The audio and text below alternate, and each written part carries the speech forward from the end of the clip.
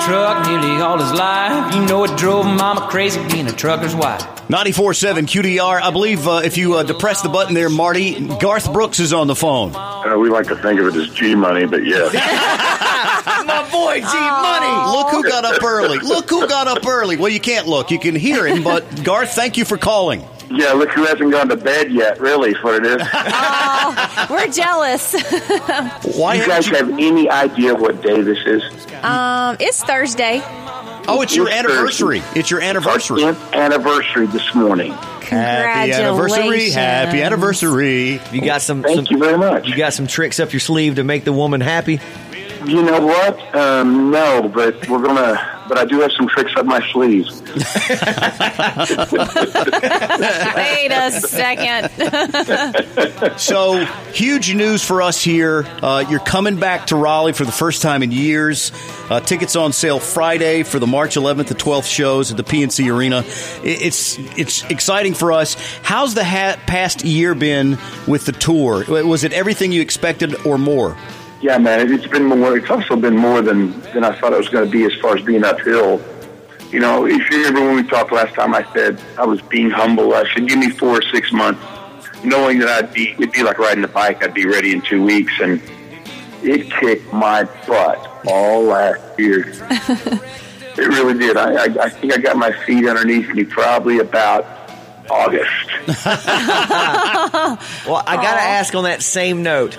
Give me one night, one town, one night that you were just like, wow, this is insane. Favorite moment from the tour so far? Oh, man, who knows? There was a moment in St. Paul, Minneapolis that kind of caught us all by surprise, and we might have talked about this last time, but there was a woman that had a sign that said, Timo in the day, Garth at night, enjoying the dance. Oh, yeah. There was a moment that happened there that you woke up the next morning and it had gone viral, kind of thing, and it was cool to be a part of that moment. But those cities, man, cities that you never thought of, Omaha, New Orleans, Birmingham, Wichita, these places are the ones that snuck up on you and really people just brought it. And then there were cities where you were going to have a good time in Dallas, Sacramento, Portland. These places were just, everybody's been amazing. Well, I know the last time we talked to you, Miss Tricia was a little concerned because you were going a little bit fast on that conveyor belt that you got going on the stage.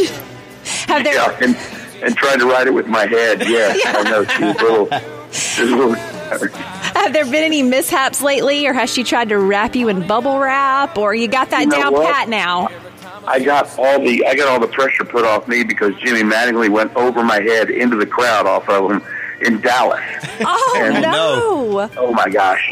All I remember is seeing the bottom of his shoes go over my head, and he went into about the second row, and I swear to God, we film everything. We played the film back in slow motion, and in the air, he's still playing the last of his fiddle solo. Yes. That's funny. That is awesome. Garth Brooks on the phone with us. Can you stay right there? We want to come back to you.